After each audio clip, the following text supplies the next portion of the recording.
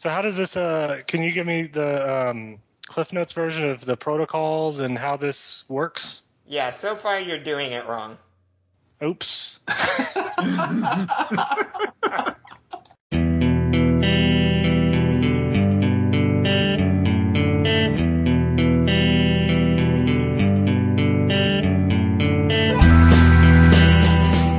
Hey everybody, and welcome back to episode 29 of the Ruby Rogues podcast. This week on our panel we have Adam Keys from Gowalla. Hello everybody. You want to introduce yourself real quick? Hey guys, so I'm Adam Keys. I am a infrastructure expert typist dude at Gowalla. I've been doing Ruby for several years and coding for, 10 or 12 years. So I'm totally OG or something. I don't know why people say how many years they've been coding. I don't know. We also have James Edward Gray. Hey everybody, good to see you. Sort of, I can almost see. I had LASIK last week. And I'm not a dude, I don't think. And I've also never impersonated the entire crew of the Starship Enterprise. Just FYI. Yeah, James' pick this week is going to be eyes. All right, we also have Josh Susser. Hey, good morning, everybody. That's about it for me today. Okay. And I'm Charles Max Wood from teachmetocode.com. And let's get this rolling. So what we're talking about today is keeping up with Gowalla, and we're talking about kind of their infrastructure and things like that. So what do you do at Gowalla that's interesting, Adam? I mean, other than tell people that they've been somewhere. Wait. We're talking about Gowalla? I thought we were going to talk about rock music. Music. Yeah, isn't that the whole reason to have Adam on the show? That it is a very good reason. Well, we could talk about rock music, but I would probably take it into like soul and jazz too. Well, that's okay. I just want to know what I should be listening to. You should be listening to Stevie Wonder, but I'll talk about that during the picks. Oh, okay, great. I can wait. Okay. So the priors on Gowalla, it's a social network for sharing stories about where you've been and sharing interesting things that you've found out in the world. So I found a great burger joint. These are the places you need to go get tacos in Austin, etc. From a technical perspective, we've been a Ruby shop from the start. The co-founders, Josh Williams and Scott Raymond, did one of the first commercial Rails sites. They did Blink Sail way back in the day. I don't know how many people remember that guy. And then they did a Facebook game called Pack Rat, and then Gowalla. And those have all been Ruby apps. Gowalla started life as a MERB app, and then when I came on, we converted it to Rails 3 about halfway, right at the beginning of 2010, so right before it started getting into betas. And we chose to do that because I chatted with Yehuda, and he said it would make him very sad if we didn't go with Rails 3 instead of Rails 2. So we did. The interesting bits, the architectural bits, we're Ruby on Rails. We run on EC2. We use Postgres as our main database. We use a whole mess of Memcache. We use Redis and Rescue extensively. We use Solr a little bit for doing our geographic searches. And just lately, I've been working with Cassandra and working that into our infrastructure and moving data that grows quickly or has really low latency needs into Cassandra. So that's kind of the 20,000 foot perspective.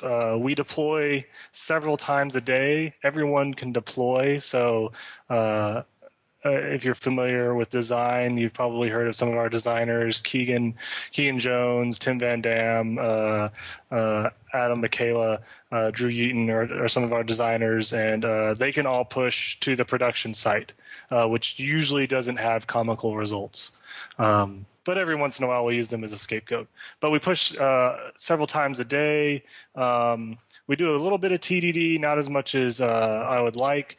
And the great thing about the scale we're at, we see less than 10,000 requests a minute measured by New Relic. The great thing about the traffic level we're at is that if something does go wrong, if I push some software that's wrong, then someone tweets about it within 15 minutes, and it's easy for us to either roll forward and fix it or just take it out and figure out what we did wrong and then come back to it. So I have a question about that. Is Twitter less or more obnoxious than Nagios? Well, that's a good question, because Nagios can give you like false positives, but Twitter is very emo. Nagios is not nearly as judgmental. That's true. But Nagios is really obnoxious. Anyway, but I know Twitter can be too. So I want to riff off of something that you talked about there for a minute. I think I read an article or listened to somebody talk about Etsy, and I think they do the same thing with Ruby on Rails, where they deploy several times a day, and they give everybody commit and push and whatever access. So everybody can basically do anything they can deploy. How exactly does that work? Do you have some kind of CI that you run it through first, or do you just push and that means deploy, or how does that work? So everyone who has access to the Git repo, we get their secure shell key, and they can just do cap deploy production. We don't run it through any kind, we don't have that's as sophisticated as it is for us. And at first, when I joined at Gowalla, there were no tests at all, and people were still deploying like this. Even the designers, our support people can push copy changes, whatever. And at first, this completely terrified me. Just thoughts of terrible things going on in my head. But one of the really useful things I've learned is that you can come up. Everyone has been burned in a different way by not being rigorous in pushing software. And so everyone has different scar tissue. And so it's easy to build up this combinatory fear of pushing software. But in reality, most of the things that you're afraid could happen either don't happen or just aren't that bad when they do happen. And so that was learning that and being able to push forward with that was really liberating. But also, we don't, Gowalla doesn't operate pacemakers or nuclear power plants. The worst we can do if we push something bad is people can't sign up or check in. And that's a nice safety net to work with too. So Adam, I have a question about how you get set up for that. I've seen people who do continuous deployment and in a couple different ways, and I like it. I think that when I've worked on projects where you can do that, it's awesome. But it seems like there's a lot of homework that you have to do to get to the point where you feel comfortable just being able to do cap deploy at any given moment, and that and you've been talking about that, but there's also quantum leaps that you have to make in your application architecture every now and then. That seems like if you just do cap deploy, would be a little crazy. So can you talk about how you adapt your deployment strategy to be able to do things like shifting from MySQL to Cassandra? Okay. Yeah. So another thing that we've borrowed from the Flickr and Etsy culture to accomplish that is feature toggles. So we have conditionals in the code that say if this feature is turned on, then do this query through MySQL, and if it's not, then do it through Cassandra. Probably they're converse. If the feature is turned on, do it in Cassandra. Otherwise, fall back to MySQL. We use James Golick's rollout gem for that, and so that gives us the ability to do it on a per user basis.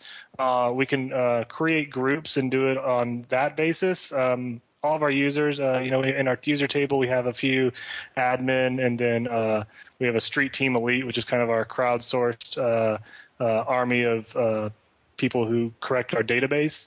So we could deploy it for them. We can use rollout to deploy to a percentage of users, basically just modulo on their user ID. And so given those tools, it becomes plausible to incrementally roll out that kind of change. Like when I've been doing stuff to move timelines, move all of our activity feeds, social data into Cassandra, the very first thing I did after I merged that was, I had a feature toggle around it, a conditional, and I turned it on for just me. So I pushed it, turned it on for me, and looked to see if it worked. That way, only I ever knew if I totally botched it. And that's totally awesome. Like that just it really changes your game as far as thinking about pushing software and getting courageous about pushing software. So then that's great. You would just complain to yourself on Twitter if it didn't work? No, I have a system of lashings that I do upon myself whenever I do a bug. No, I just laugh at myself. Do you use the mortification gem for that? That's awesome. So one thing that I'm getting from this, and it's something that I really, I guess it just kind of occurred to me, was that, this continuous deployment approach is kind of a cure for cowboy coding, because you can't just toss something in there and throw it out there. If you're deploying several times a day, then if you're putting something in there, then it's production code. It has to be. And that's something that really appeals to me. How do you determine whether somebody is, somebody that you trust to be deploying to production? And the other question is have you ever let somebody go because they continuously break the build? So we haven't, we just basically have made it, if you want to deploy, if you want to make a change, you can. And if you want to make a change, and you know how to operate a command line, then you can deploy. We've never had to let anyone go, or even, sometimes we'll have to be like, hey, maybe try this a little more before you run it. But I would actually say it doesn't discourage cowboy coding much, because I know that we do a lot of cowboy coding, and we even developed a terminology for cowboy pushing at one point into the repo, but that didn't really stick. In general, if there is an error, then it's on you to fix it. So if you push a syntax error, then you better be the guy fixing. No one else wants to fix your syntax error, but although that does occur. Mostly, I think, I forget who has this principle that we sort of borrowed, that our ops guy, encourages us to follow this maxim, is do not push to master and do not deploy and then walk away. Like whenever. Yeah, right. So this is the question I actually just wanted to ask for a few minutes. Is we've been talking around the technology and the process for this stuff. What's the culture that needs to be there to be able to support this kind of operation? Yeah. So the culture, I guess, just needs to be, pride in your work, empathy for users. So if something is just sitting there broken for a long time, then that's not cool. So you have to be of the mindset that is not cool. If you're someone who can tolerate broken things all around, then this approach probably is not a good thing for you to do. What else culturally do we do? So, when I started, it was very much a cowboy, get things done, just keep pushing and iterating, even if you're iterating live. And sometimes you have to iterate live because it's tricky to get data locally. Although there's some gems and tools that are promising to make that easier to reproduce things on your local development environment. We have, especially in our last release, we've added a lot more process. Like we do feature branches and pull requests and reviews on those pull requests, and that actually helps a whole lot. It didn't really slow us down too much. When we started implementing process, I wanted to make sure that it didn't slow us down, because that's one of the things I think that is special about Gowalla, is that we do move so fast, and we are design driven. So, or visual, like not code design, but visual design driven. So, if the designer wants to change some widget or thing 7 times in a day, then there's nothing, culturally or process-wise preventing us from doing that. It's mostly pride in your work, being responsive to your coworkers. We have support people who are watching Twitter and saying, oh, hey, looks like check-ins are broken or trips are broken or we can't do spot searches or whatever. And, we quickly triangulate on that. We're all in Campfire all day. All the developers are in the office now. There's no one remote. So we just be like, yo, this is not working. And someone say, oh, hey, I pushed something around there. Or if everyone's boggled, then we all gather around and dig into it. And basically being responsive to the ops guy. The ops guy or the support person is almost always going to be the first one who knows something is broken. So that person has a lot of weight to be like, hey, you need to stop what you're doing and look at this. So I just wanted to say I like what you said there about feature branches. I see like lots of different Git strategies and scenarios, and I think it was GitHub recently I saw a talk from one of their guys, might have been Zach Holman, that showed, he's like, we just do really simple thing. We just branch when we're making a new feature. We work on it in a branch, and then when we're done, we put that back in master. And master is our deployable thing, and that that's really as complicated as you need to get, just putting those features in other branches, then you work on them, and then when they're ready to go, you can bring them back into the fold. And I think that makes a big difference. Well, it's interesting, too, because it's not just a collaboration tool. I mean, I have one project that I'm pretty much the developer on.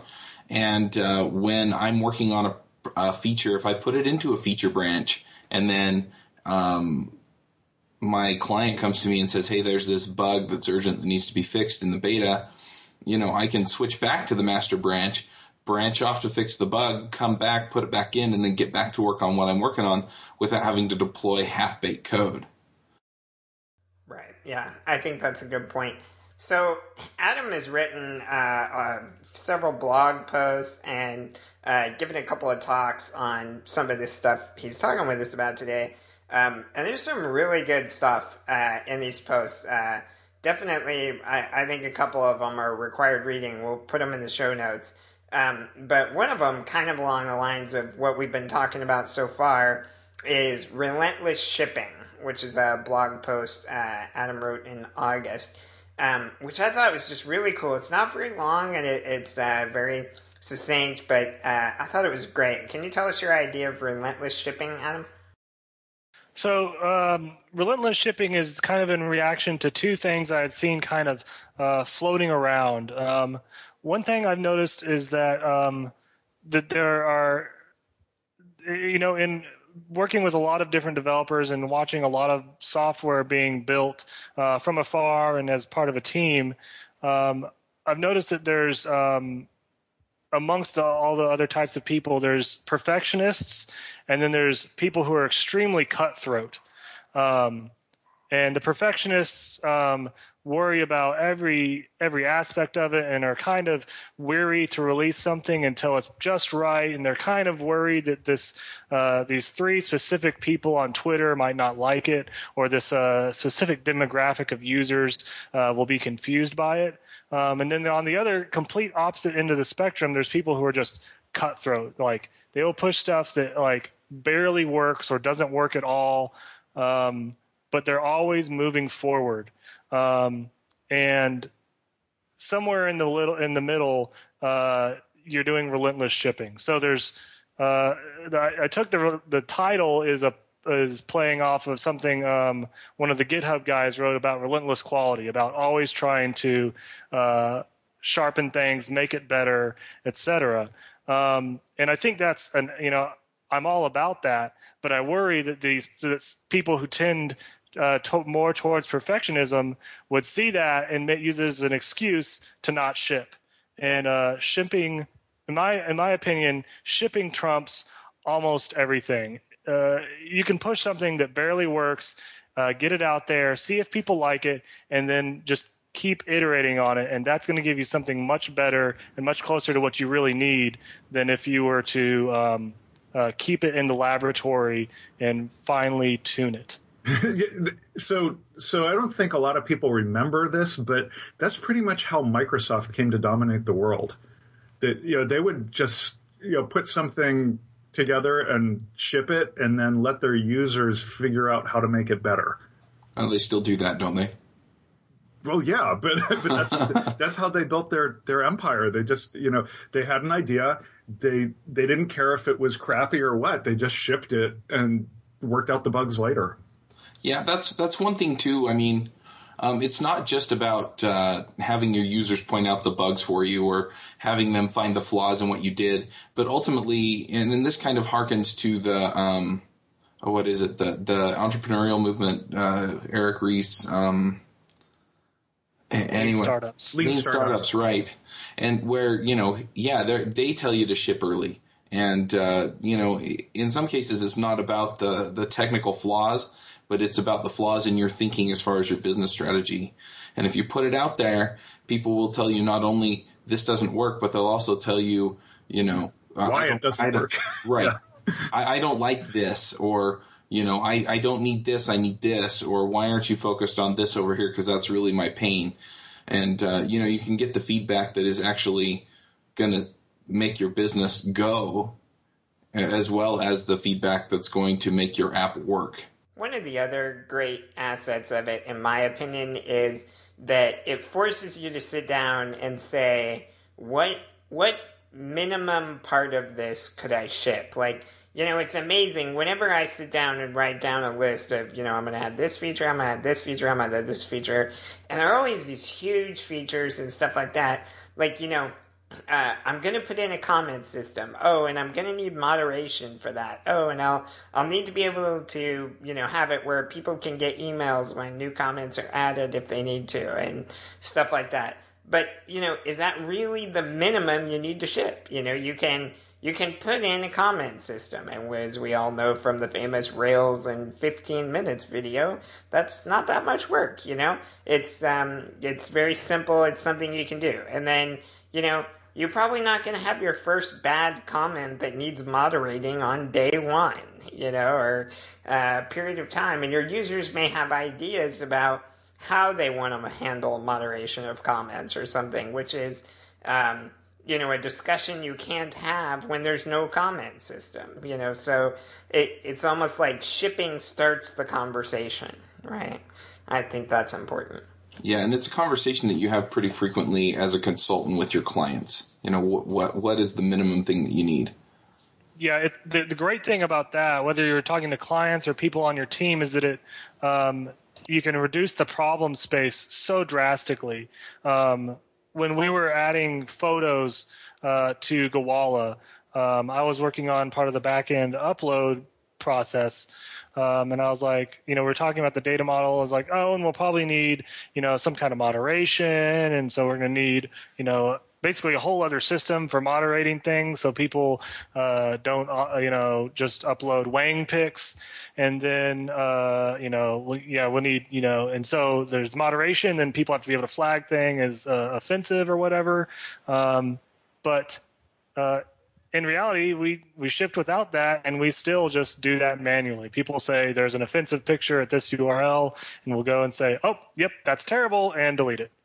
So I want to jump in here. What mechanisms have you guys seen work as far as streamlining your feature set, figuring out what you need and what you don't? How do you do that?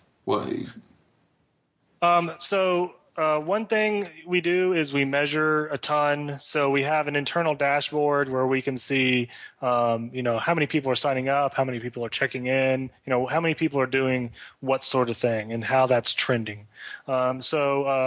Recently we made a fairly controversial amongst our user community decision to entirely drop one of the features that made Gowalla distinct when Gowalla first came out, and very distinct against the competitor that we're always lumped with, Foursquare.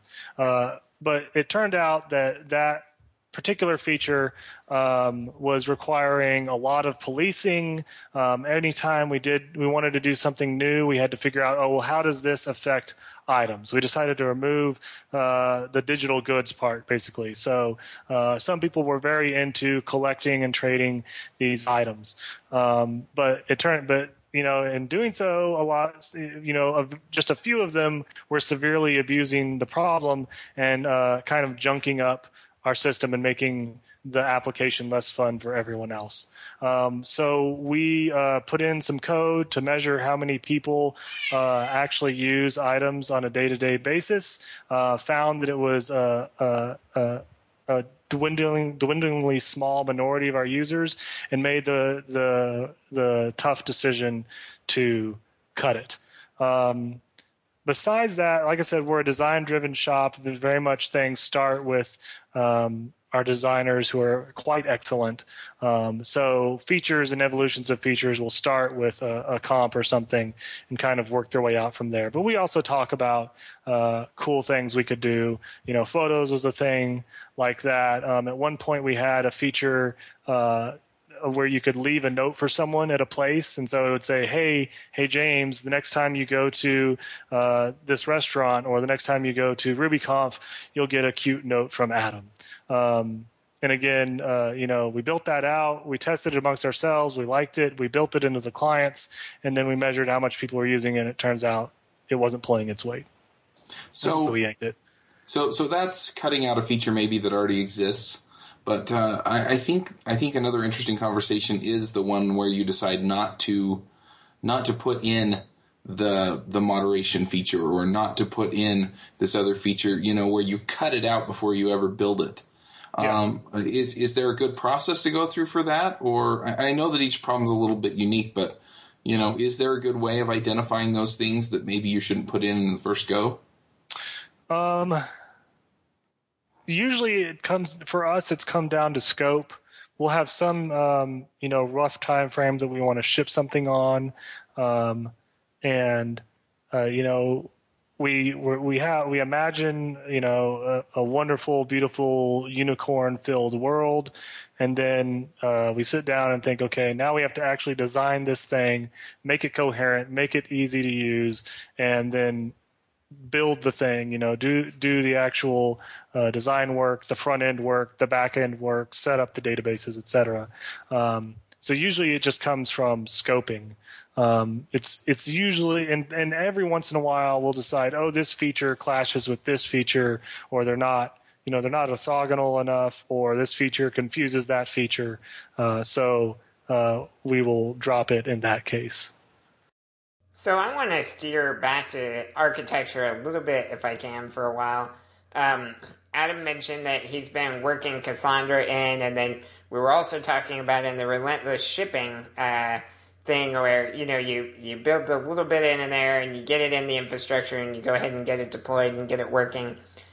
In one of your talks, which was mixing a persistence cocktail, I think you may have gave that at RailsConf, but you had a tip in there that I had not heard before, and I really liked, and that was doing double writes and dark reads. Can you mention what that is? Yeah, sure. So that's another thing I like to attribute my ideas. So I'm pretty sure that came out of Flickr.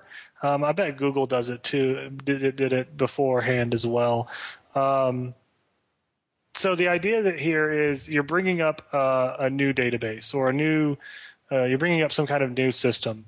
You need to you want to, at some point you're like, okay, I think I've coded this right, but there's probably edge cases that I am forgetting about or don't even know about.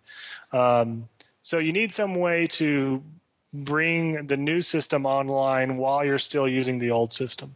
So the way we've gone about that is we start off by, we have some feature branch where we just have 2 lines of code where if you're going to create a check-in, it says save this to Postgres, and then the next line says also save this to Cassandra if Cassandra is turned on. So that what that gets you is you can do real live testing with all the weird kinds of data people enter on your production site, but without having to worry about doing a big giant leap cut over. You don't have to have some boil the ocean moment where you're like, okay, everything goes into the new database now. So once you start doing those double writes, and you've debugged all of them, then you start doing once you've finished doing the dark writes and you think that all that code works, then you can start doing dark reads. So a dark read is just pulling from some database besides your canonical one, maybe checking the result and then throwing it away, returning the data from your primary database. So again, this is a way to make sure that your code interacts well with all the varieties of crazy data that you have in production. And it also, both of these also let you load test your new system. So if you turn on double writes and the new database falls over, then you just turn off the double write and go back and fix it. Same thing with the dark reads. If you start turning on the dark reads and those don't and you can't sustain that throughput, then you go back, replan, push some new code, and try again. And all this feeds you wrap this with feature toggles, you continuously deploy it, all these things kind of play off each other. And like one of the big things that struck me about how Kent Beck explains extreme programming is that it's a lot of it's about giving the programmer courage to do really great things. And all of these things are kind of like the courage enablers, for me at least, in deploying software to production and getting it out in front of everyone. That's nice. I like the way you said that. So I think part of what you're talking about is being able to tell the effect of your actions. Being able to monitor. How good is this software doing, or this change that I made doing. Can you talk a little bit about how you detect what's going on in your software and your systems?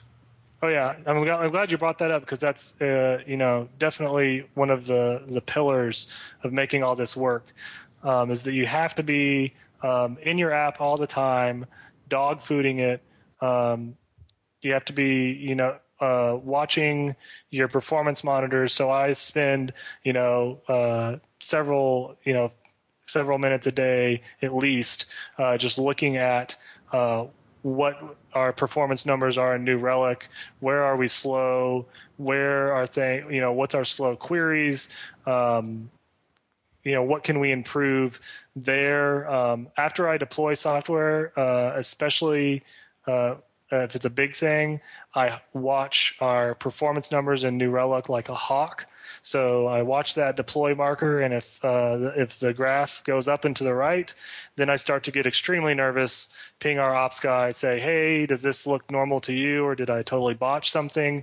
And then he and I will go in and figure it out. Do you have any like company-wide information radiators that keep this stuff in front of everybody's face all the time? So at various times we have like a dashboard that's more business metrics. And at one point I used the New Relic API to integrate health checks in. So anyone in the company could go click this tab in our dashboard and see basically doom faces. So we either see a 100% health guy, a bloodied up guy, or that is so awesome. A dying guy. Actually, I don't think it wasn't doom faces. It was our various avatars. At one point, our artists would do everyone in the company a sort of a semi-cartoonish avatar, and they had different color backgrounds. So blue was fine, yellow was bad, and yellow was look into this, and red was this is on fire. And I also put something at the bottom of the admin page that would say Gowalla is feeling great, Gowalla is feeling ill, or Gowalla is on fire. Because a lot of times people will be like, oh, hey, are we down? And it's just, their Wi-Fi dropped out or their phone's being stupid or something. So this way people can go in the admin and say, oh, hey, Gowalla is on fire. I should type that into Campfire and let everyone know. That is awesome. I have not seen that before in an application. That I asked about the information radiator stuff. I don't know if you've been in the Square office. Their office in San Francisco is pretty impressive, and they've had a couple meetups there. If you walk in, they have giant television monitors all over the place that you just look anywhere and you can see status information about all of their systems and how many transactions they're processing and how their applications are running and loads, and it's really hard to be in that office and not be aware of how everything is functioning. Yeah, at one point we had one of the TVs on our walls. We had graphite up. We were using StatsD that Eric Kastner wrote, and so we were pushing trend data in there so we could look at the wall and see if some metric was erroneously down. And that's a good canary in the coal mine. And we also had that right by the basketball court that we constructed in our office, which is a whole other thing. Awesome. So that had pretty high visibility.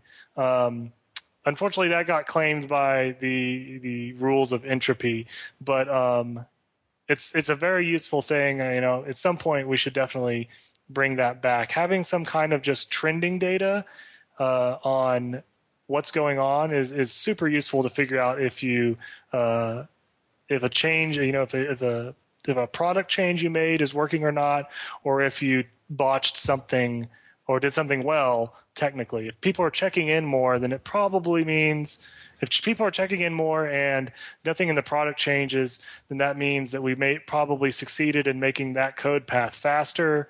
If more people are signing up, then we've made that sign up flow better. We also use a little bit of exception tracking. The problem with ours is that we got to the point where it becomes really noisy really quickly. And where like something like air brake wasn't keeping up with our error throughput. And at some point we ended up just going with New Relic for exception tracking and performance monitoring. And that's actually worked for us pretty well. So like I said, after I deploy, I watch the request rates and I also watch the exception rates. Yeah. So that's interesting. I have to say first that it's not fair to put that by the basketball court, because I would be walking over to the basketball court, see it, tanking, and be like, oh, crap, instead of going and playing. Anyway, I'm a little bit curious about scaling and about some of the challenges of scaling things out as big as you have. I did notice that you're using things like Memcache and let's see, what else did you mention? You also mentioned Cassandra and maybe Redis. That can all be used as kind of scaling things, and Rescue, obviously, to offload things that can be handled on the back end that the user doesn't have to worry about being synchronous with their request. I'm a little curious, though, how did these all fit into the picture? And at what point do you realize that you need to add something like Cassandra or Memcached? So I guess the first step is that our ops guy is watching our Postgres database, and when someone pushes code and all of a sudden the Postgres database is unhappy, he is pretty quick to go back and look at the commits and be like, oh, hey, you did this thing in active record and it's probably generating a bad query. You should go look into this.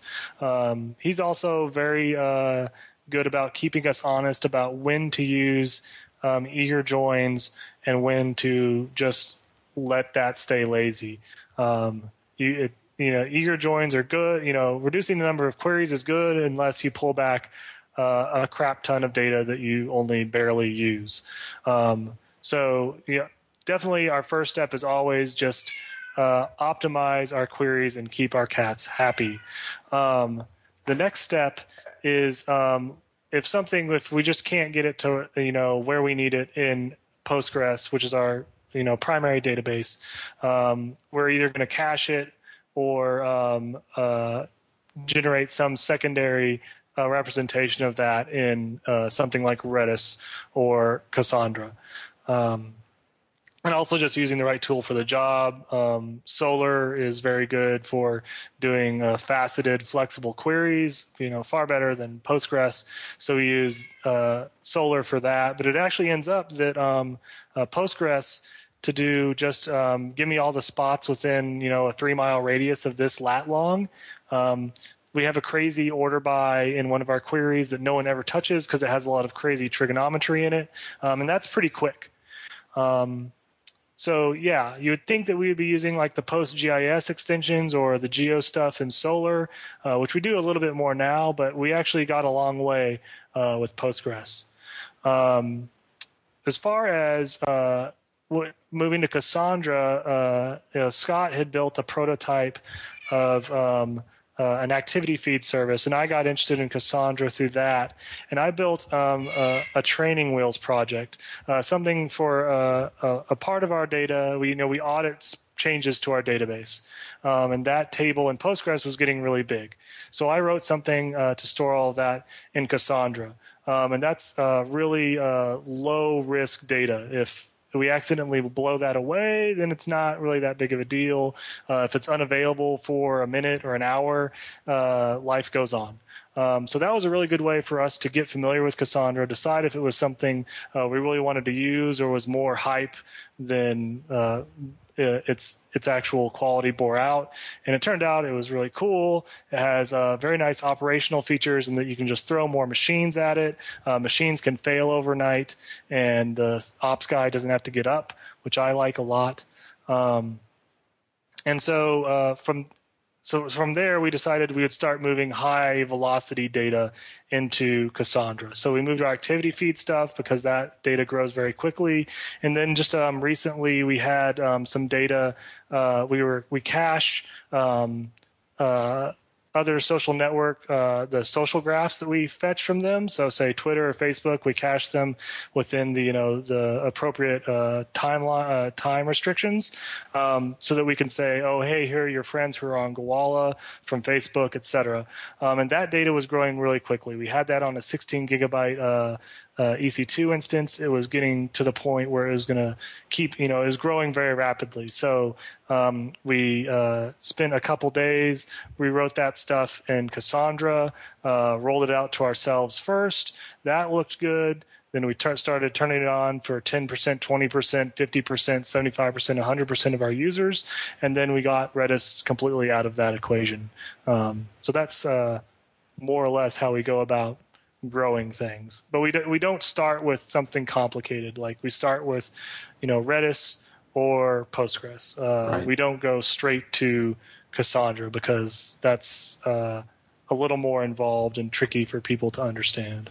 Right. I've been playing with Cassandra. I'm a little curious as to what you're using to connect with it. Which gems? I just used the Fauna Cassandra gem that Twitter started, and that is kind of a stone soup kind of community effort at this point. Yep. Okay, cool. All right, so I'm going to try to hijack again. In one of your articles, The Current and Future Ruby, you kind of talk about the recent trend to kind of back to Unix and object-oriented design in our community. How we seem to be, oh yeah, there were all these great ideas from the past. Maybe we should go learn from those, And I too have noticed those trends, and I'm really glad about them. But then you go kind of deep into one, the object-oriented design side, in your article, Your Frenemy, the ORM, which is absolutely one of my favorite articles that you wrote. So can you talk about why you said that the ORM was a frenemy? Before you get into that, I'm going to have to interject here and do my typical Josh thing and define frenemy. Yes, I was hoping you would say that. So a frenemy, you've never been in high school with girls, Guys can do this too. If you've never seen like Mean Girls or something, so a frenemy is someone who is you either treat as your friend, but you kind of keep at arm's length. It's kind of like no, it's not like that. So it's something, or in this case, it's something, a tool that is really useful up to some point, but if you take it too far or use it in weird ways, it will totally slap you in the face. So in this article, I'm saying Active Record, or any ORM really, is really great for getting your application off the ground. If I'm prototyping something, I don't want to think in terms of queries and mutation, queries and updates and inserts and data structures. I want to think in terms of the domain. And something like Active Record is really great for getting an application up off the ground, rapidly iterating it, and sort of building up a domain model that everyone can talk about and share. But at some point, either because you put, at some point it gets to where you're like, oh my God, I really hate these models that we have. You have a junk drawer user model that's like 2,000 or 20,000 lines long that has like every method in the system, or it becomes difficult to generate good queries, or things become too coupled, or the objects aren't cohesive enough. Basically, it's either not object oriented enough or not scalable and operationable enough. And so in this article, in Your Frenemy, the ORM, I shared something that I had tinkered with that I think I really borrowed from Delayed Job. There's a notion. So the notion was you have some object with an API, and then inside that object you stash an inner class that's the actual active record model, and the outer class exposes an API into that model. So you can evolve an API, use Active Record where it's strong, but then if you get to the point where Active Record is punching you in the face all the time, or you're just not serving your needs, you can rip that Active Record model out, replace it, and just change the API, change the coupling between your API class and the underlying model. So this article, I gotta stress, is amazing, and I'm gonna say it's required reading for everybody listening to this. I hear this talked about over and over again. It's really popular with like the fast testing Rails crowd right now.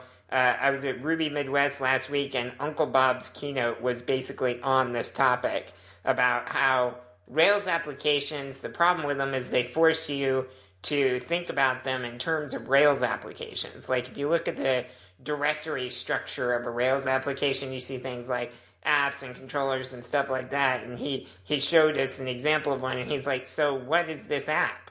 And we had no idea. All we knew was that it was a Rails app, because you don't know where the concern is. And Adam talks about that in this article about how if you focus on the ORM and those as the models, then it kind of forces it to being a top-level concern, which gets you thinking about the wrong things.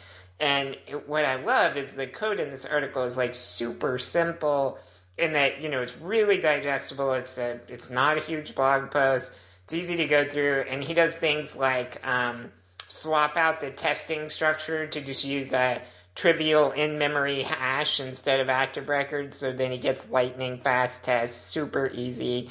Or then he goes on to actually completely replace the database structure with minimal pain.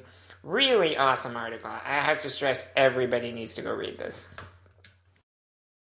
So I got a lot of the ideas by listening to this podcast, everything you guys have been saying. So if someone is just now coming on, I encourage them to go listen to everything, even if you don't, have a good time to do that like Kent Beck does. It's worth your time to go back and listen to all this stuff because was definitely inspired by what all you guys have been saying and writing about. I'll just leave it there. All right. Well, then let's go ahead and do the picks. Let's start with Josh this time. Okay. Thank you. Let's see. So I have a simple developer tool pick, and that is for Quick Look. So if you're using Macintosh or Mac OS 10, there's this great little feature where you can just select a file in the Finder and hit the space bar, and it will zoom open a quick look view of the file. Right. So we all do that with. It's great to just like scan through a folder full of pictures or what have you, and if you have files that are not known to the system, they just come up as this black box. Oh, here's the file. Great. Nothing you can do with that. So, but Quick Look is actually an extensible system, and I recently got tired of I write my blog posts and a bunch of documentation in Markdown format, but Quick Look didn't know about Markdown, so I went out and I found somebody had written a plugin for Quick Look to be able to parse Markdown files, and suddenly now I can just select a file, touch the spacebar, and I get to see what's in the Markdown file rendered using the Markdown formatting. And not only that, but that allows the Spotlight indexer to index the contents of my Markdown files now, so I can search for them using Spotlight. So I'll put a link to that plugin in the show notes, and it's just up on GitHub. It's called QL Markdown if you want to just look it up on GitHub. But I think if you start looking around, you can find that there's this whole system or ecosystem of people who've written Quick Look plugins. So it's worth checking out, because as soon as you start down that road, you realize, oh, hey, I can actually have a lot more of the data on my system accessible to me in an easy way. So that's my geeky pick. And my other pick this week is, to get sort of hyper political, my pick is Occupy Wall Street.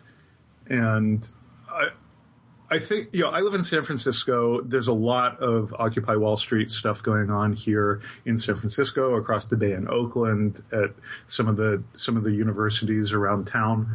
I don't live in New York City anymore, so I'm a little removed from the main action there, but we got plenty here.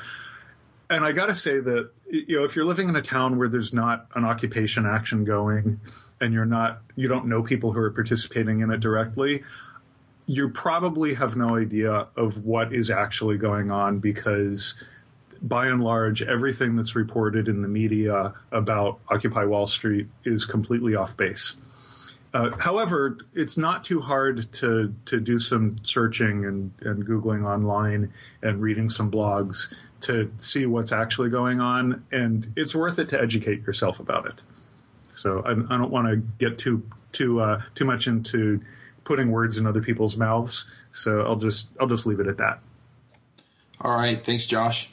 James, what are your picks? So when I was reading through all Adam's talks and blog posts, he had this one line in his Mixing a Persistence cocktail that I loved, and it said, "Log profusely and get handy with grep, sed, and awk." And I thought that was great, a great tip. I was late into my developing cycle before I really learned how handy all of the Unix tools really are. And Adam talks about that, our move back to Unix and how useful those tools are. And so that's going to be my recommendation this time, is to finally sit down, do that thing you always promise yourself you do, and learn some of the command line tools that you have available to you. I know that we tend to put it off and just not do it. At least I did. But when you do sit down and learn them, it's amazing how much more useful things become to you. Like grep, that was one of the things I mentioned you should learn. And absolutely you should learn. I actually wrote about this recently, but grep is a very powerful tool. You got to learn some of the options of it, like the ability to invert matches, or the ability to get context. And there's before context and after context. And those are all extremely helpful when parsing log files. Like in our Rails log, you can, once you find that person's IP address, then you can grep for their IP address, and if you put some after context on it, then you're basically looking for their requests, and that's it. It's just one command line, and you're finding their requests. So grep is super powerful, and you got to figure that one out. But there's tons of other command line tools that are awesome. Obviously, I can't list them all, but just to give a couple of examples, BC is an awesome command line calculator that I use quite often. You just pipe some, math into it, and it spits out an answer. It's extremely handy. And the reason I bring that one up is there was an awesome article about it recently of kind of the gotchas in it. So if you want to see why I always give it the -L option, then this article will tell you. It's really great.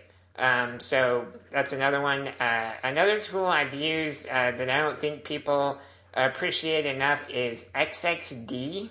It has two absolutely awesome uses. When I was young, I used it to cheat in video games because you can do a hex dump of the game file and then, fiddle some bits and then put it back using XXD, which is awesome. Nowadays, I use it to find encoding problems. So if you're messing with some file that has a bad encoding and something won't open it, then I open it in XXD so I can see exactly how it's encoded and basically troubleshoot it. So that's very helpful. So those are just some tools. Obviously, your mileage will vary, and different tools will be useful to you. But seriously, sit down and learn some of them because they're super valuable. And if you want to learn some of them, there is this awesome new Twitter account called Command Line Magic, and the guy just tweets all these command line tips. How to put your SSH key up on a server with just a single command line, or, how to get an entire listing of the ASCII table, or just these awesome command line tips. So everybody needs to go follow Command Line Magic because it's a super awesome account. So those are my picks for this time. Awesome. So I'm going to go ahead and share my picks next. There are two things that I wanted to pick. The first one is something that I've been playing with recently, like yesterday. I started adding it into an application that I'm building for a client, and the reason is because it really simplified a lot of things for me, and that is Backbone.js.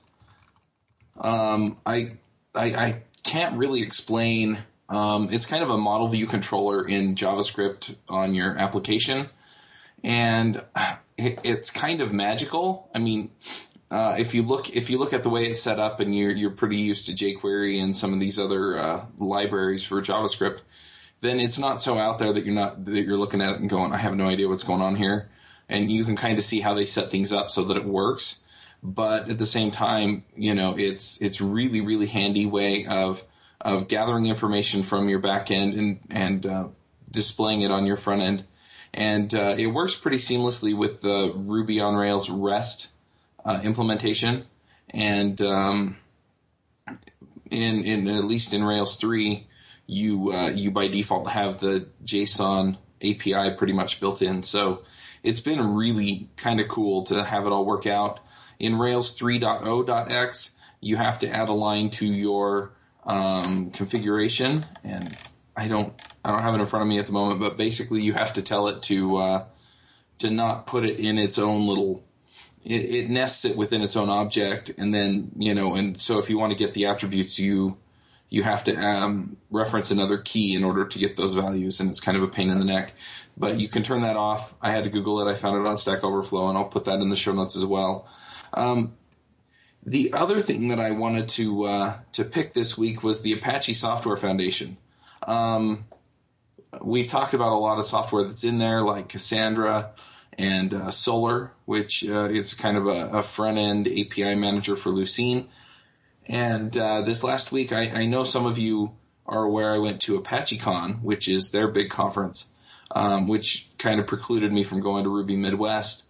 And the cool thing is they do a lot of things over there that are interesting, and I actually interviewed quite a few of their developers, and I'll be putting that up on the Teach Me to Code podcast, but including the Software Foundation president this year, and kind of explain the Apache way. And I think there are some things that we can learn from them that I think are important ways of building community and managing projects. I don't think we have to do everything their way, but there are a few things that I think we could learn from and make sense for certain projects. But the other thing is they just put out incredible software, and I just wanted to give them a shout out because they were extremely hospitable, and at the same time, they just do some awesome stuff in keeping these projects up, like Cassandra and Lucene and Solar and Hadoop and some of these other things that are out there. So anyway, those are my picks. And I also want to just say that if you're looking at going to a conference, that you travel to next year, I think it's important to get to, one or two of the Ruby conferences, but at the same time, you should branch out and see if you can get to one of the other conferences out there, because there are a lot of lessons learned from kind of getting that other point of view. The way that they deal with things in Java, for example, was something that I got exposed a lot to at ApacheCon, and I think there are a lot of things that we can pick up from these other languages and pick up from these other programmers who have all of this experience that then we can bring back to Ruby and just make our community that much better. So anyway, that's what I've got, and we'll go ahead and let Adam tell us what his picks are. Okay. So my first pick is a series of documentaries on pop albums. It's called Classic Albums. The two that I really like are on Steely Dan's Asia, that's AJA, and on Stevie Wonder's Songs in the Key of Life.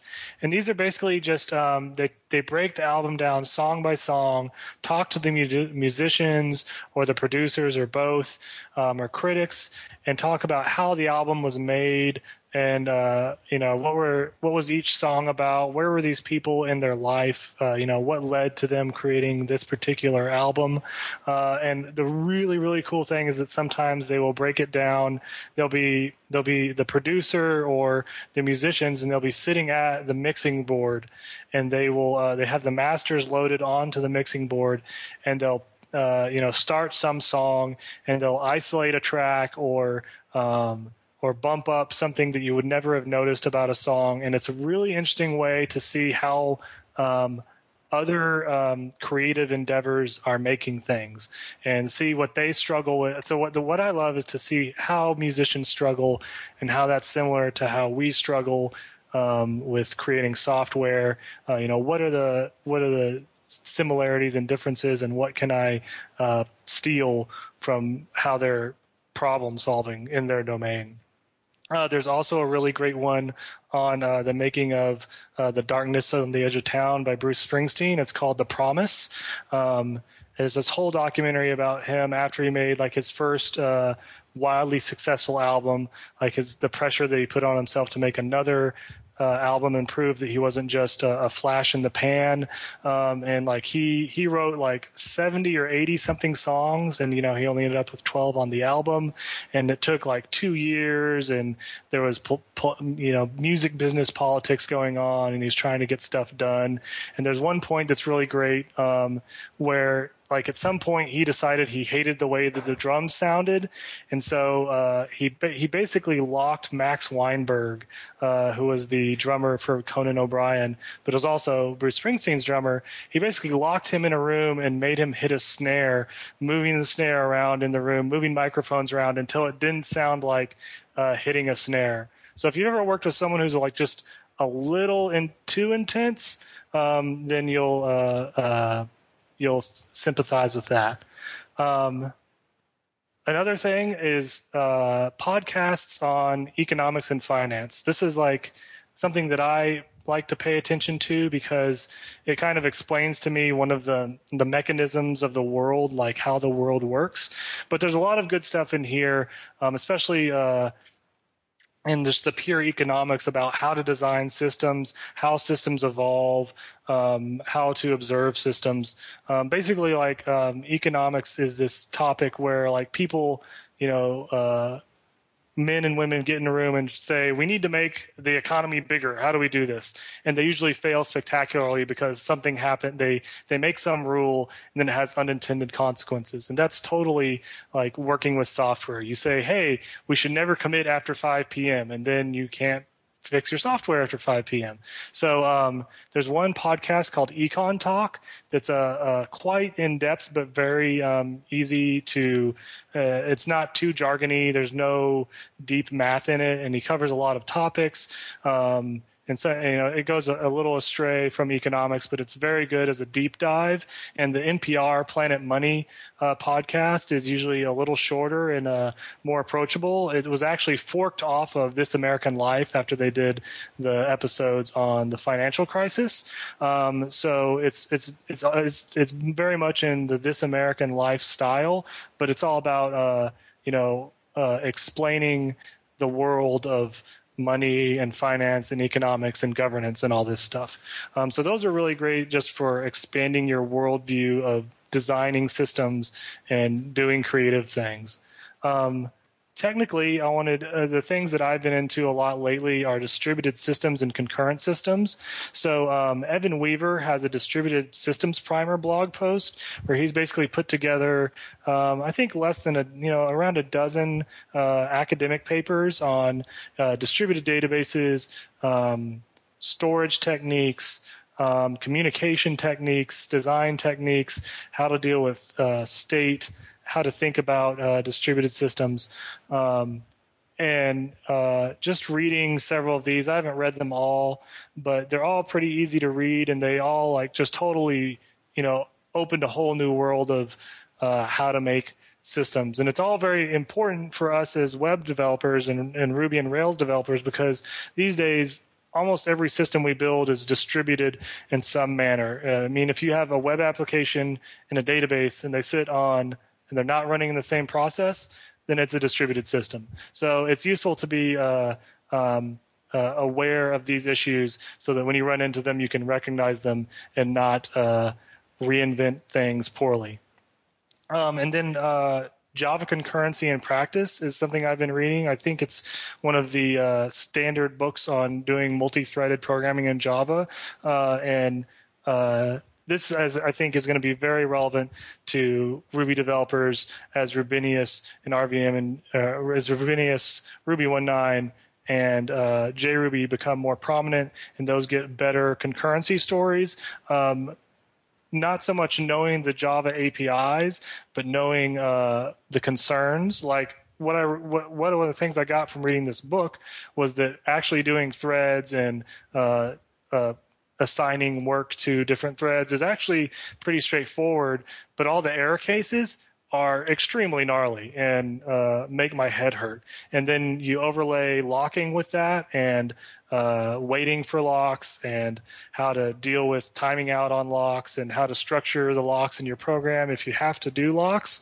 That's just all new stuff to me, stuff that I wouldn't normally come upon doing, the mostly Ruby and Rails and web app stuff I do.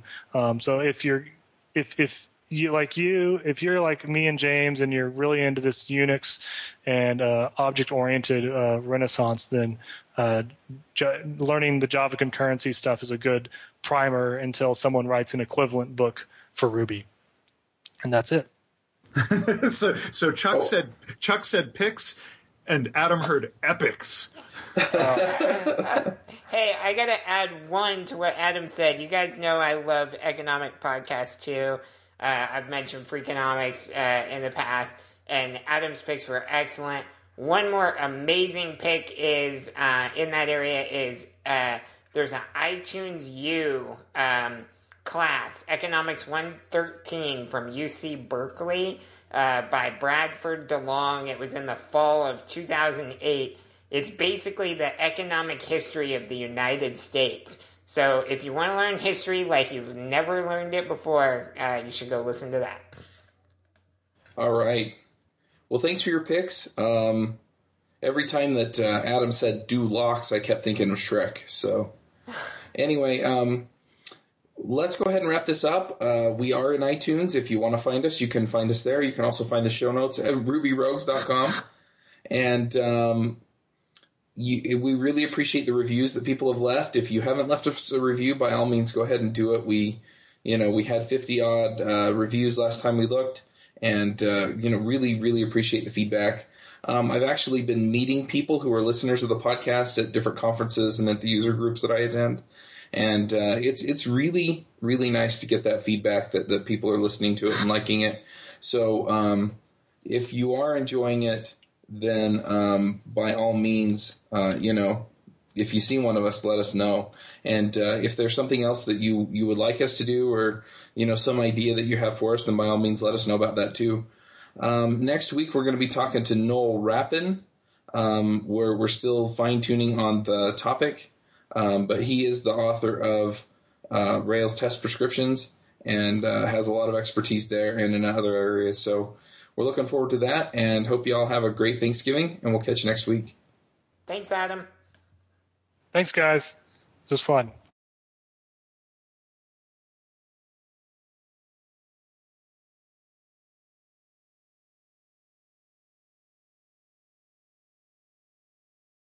I'm a little curious. I didn't have time to ask it, but I'm not sure what feature toggles are. I mean, I kind of get the idea of what they do, but how you manage them and stuff, I'm a little curious. Well, let me throw in a link to Rollout, because that's what we use, and hopefully if anyone wants to dig into that, they can see that link and they'll get the idea. The other one we've used is Dolphin, but basically it's a fancy if-else, right? So you can say, I want to turn this feature on for these subset of users, and then when you use it, it's it determines based on the current user, should I kick in this feature or not? So you can do it for subsets of your people and see if they are doing okay with it or if it's freaking out, and then you can ramp it up to other things. And if it's not working out, you just go in there and flip that switch, and now it's off again. Oh, okay. So it's kind of like what Google does. If Google Apps user, tell them sorry. Yeah, tell them sorry. So one of the things about feature toggle packages is that they give you the ability to put the conditional logic someplace other than in your code. Right. So you basically have one conditional in your code which says, if rollout tells me it's okay, do this feature. And then you put the logic for populating all that stuff somewhere else so that you can change that logic without having to redeploy your application and change the code. Right. That makes sense. Yeah. So, Technoweenie wrote one that used, I think, React or Redis as the backing store. And you just kind of threw user IDs in there. And it was real easy to either just turn off all the user IDs or add all of them or put in one for a particular person. Oh, cool. Well, that's good to know. I'm sure I will run into an instance where I need it. So you probably already have.